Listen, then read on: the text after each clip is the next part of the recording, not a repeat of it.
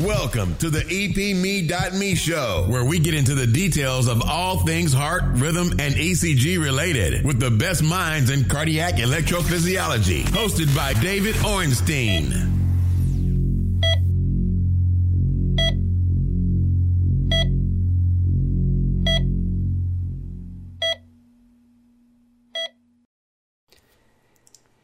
Hi, welcome to the EPMe.me show, episode 5. It's been a while since I've recorded one of these, and yes, based on the picture you can see, I have changed a bit, but there are a few people that have wanted to see a real picture of me. So yeah, this is me with my long hair and beard, all for good reasons. I'm hoping to donate my hair, but let's move on to this week's episode. And I hope to be doing more regular episodes for your pleasure and for your benefit.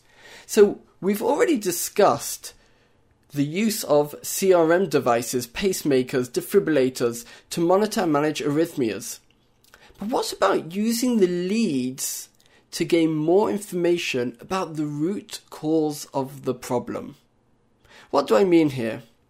We can use information from the separate leads during, for example, a tachycardic event to analyze and really find out what's happening to the patient. This is good for the patient as it means avoiding further invasive EP studies, and helpful for us because we can make a more informed and timely decision about the treatment routes for that patient. One of the first things we're taught when learning to interpret EKGs is not to trust the EKG machine's report without checking it out for itself. For example, how many times have we confused STEMI or left ventricular hypertrophy? Anyone seen that? I have. Or some kind of AV block or Winkebach coming out because of the irregular rhythm to be atrial fibrillation. Well, maybe we should take that a little further and make sure that we agree with our CRM, pacemaker and defibrillator devices with their reports. Let's move into our first case. So, let's start with this example. You might have seen something similar like this before. Let me call up my laser pointer. So, the arrhythmia report here is telling us that we have an episode of VT. But straight away we look down here and we notice that the atrial and ventricular rates are around the same, 144 to 145 beats per minute, 141, 142 beats per minute. And if we look at the A-sense lead and the V-sense lead and the marker channels, we see that it starts with an A-pace beat, a V-pace beat, that's okay, another A-pace and V-pace beat, that's okay. And then a tachycardic episode starts. And what does it start with? An atrial premature beat. And then actually a run of a few atrial premature beats. Now the first atrial premature beat is actually V-paced. And yes, it goes into a tachycardia, but do tachycardia starts with atrial premature beats usually? Well, this atrial premature beat goes very slowly down the AV delay and slow enough that a ventricle pace beat comes in. But is that enough to block maybe the fast pathway? And then we see a second atrial premature beat. And that comes too early. It comes in the blanking period. It's a premature atrial complex that doesn't really want a V-pace on it. And it allows for it to go down, well, what we might call a slow pathway here. And that triggers an SVT where we see a slow and then maybe a fast pathway back up to the atrium and then slow and then fast. Is this actually VT? Does VT start like this? Well, no, VT usually starts with a ventricular premature beat. So could this be SVT? Well, it looks like to me that this could very much be a typical atrioventricular nodal re-entry tachycardia, AVNRT. With AVNRT, we have a re-entry circuit going round the AV node area. And to add, when testing this patient's atrial capture thresholds in AAI, the atrial pacing in this patient actually induced this same tachycardia, induced through atrial pacing only. Well, this is not just a visual episode here, this is a real episode here of AVNRT, where we triggered it itself with AEI pacing. So no, this isn't a VT episode, this is an SVT episode of AVNRT. Now this patient has a device with an atrial electrode and a ventricular electrode, and these devices have the capacity to do a basic EP study without any further invasive procedure. So we can use the device alone to further our understanding of the patient's needs and none of the risks and costs associated with a traditional EPS study. Wonderful! Amazing! So let's go one step further. Here we have a report from a St. Jude dual chamber pacemaker device in a female patient who was admitted to the hospital with serious symptomatic palpitations and pre-syncope. There's only one problem. We have not been able to catch one of these episodes on an EKG, let alone on a 12-lead EKG. But they were convincingly cardiac related, and the patient had a high risk of causing injury due to the pre-syncope episodes. And so now we really have to consider treatment. Are we going to prescribe some kind of antiarrhythmic medicine? Are we going to send them home with some kind of recording device, whether it should be a patch or a halter or a loop recorder, but risk them having an episode which might involve syncope, fainting and getting further injured? Or should we do them an EP study with a view to finding maybe the source of the arrhythmia and ablating?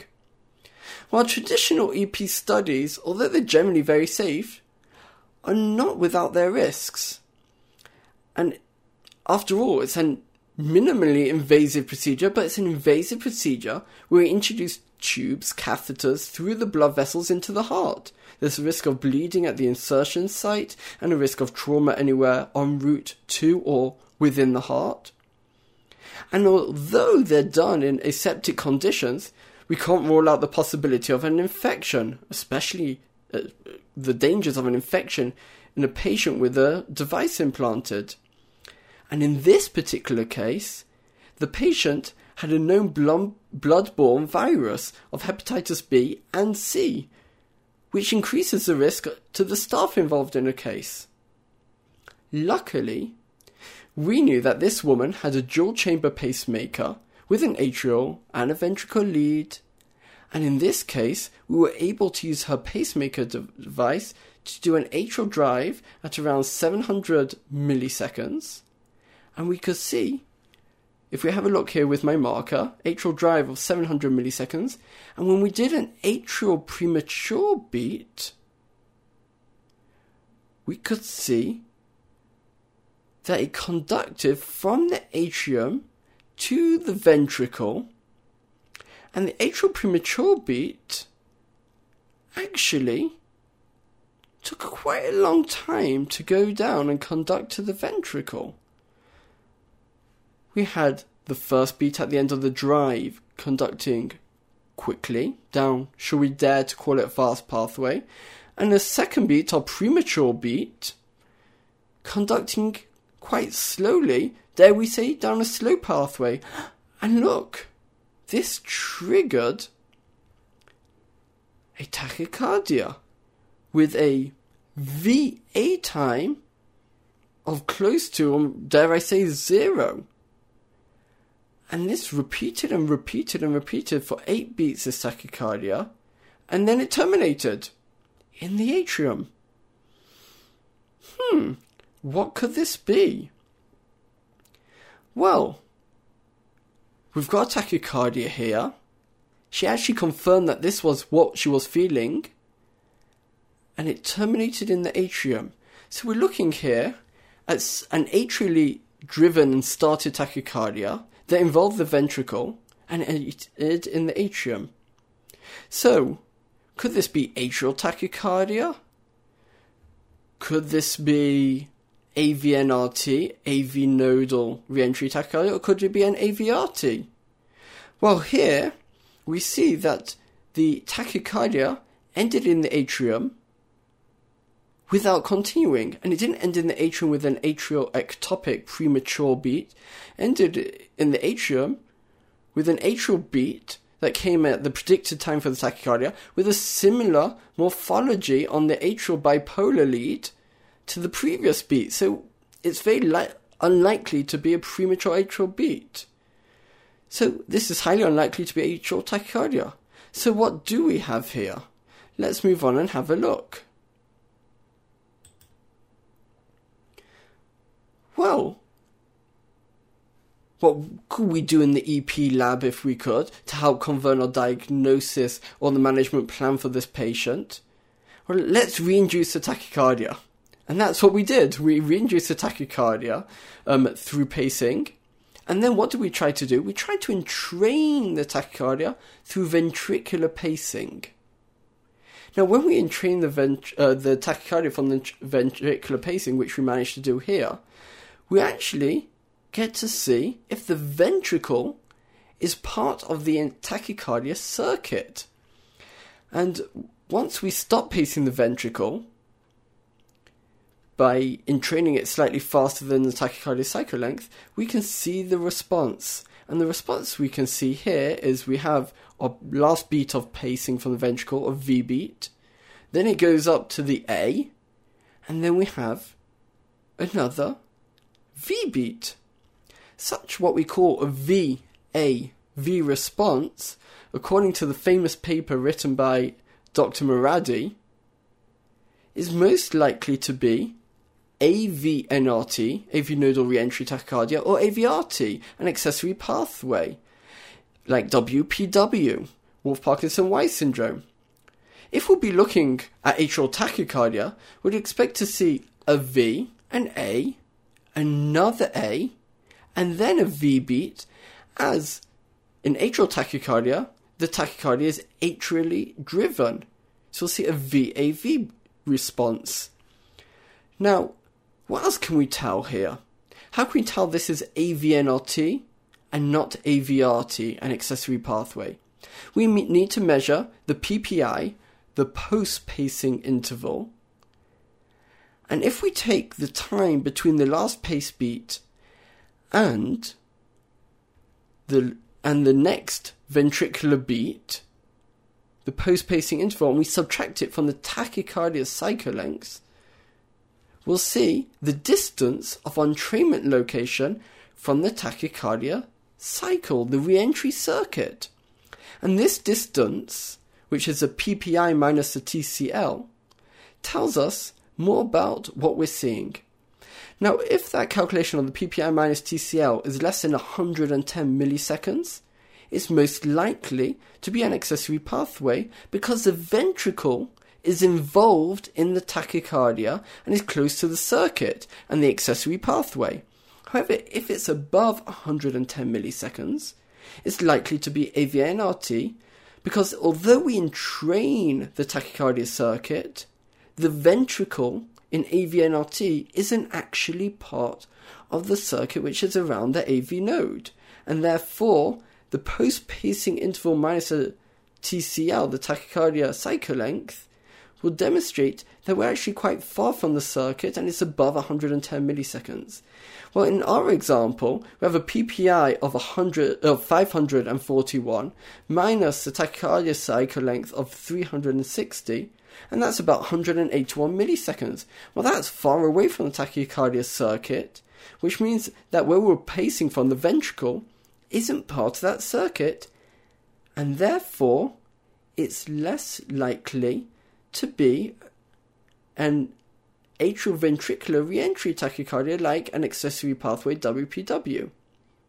So now we've ruled out previously and here also atrial tachycardia, and we've reduced down the chance of it being an accessory pathway. So what is left? AVNRT.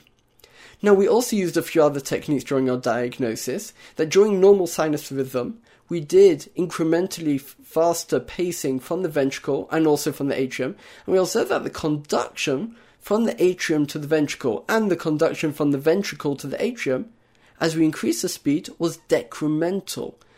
Decremental AV conduction and AV delay, meaning that the AV delay gets longer the faster we pace, whether from the A to the V or the V to the A, indicates that the patient is unlikely to have an accessory pathway, because what is decremental across the atrium to the ventricle, ventricle to the atrium, is the AV node.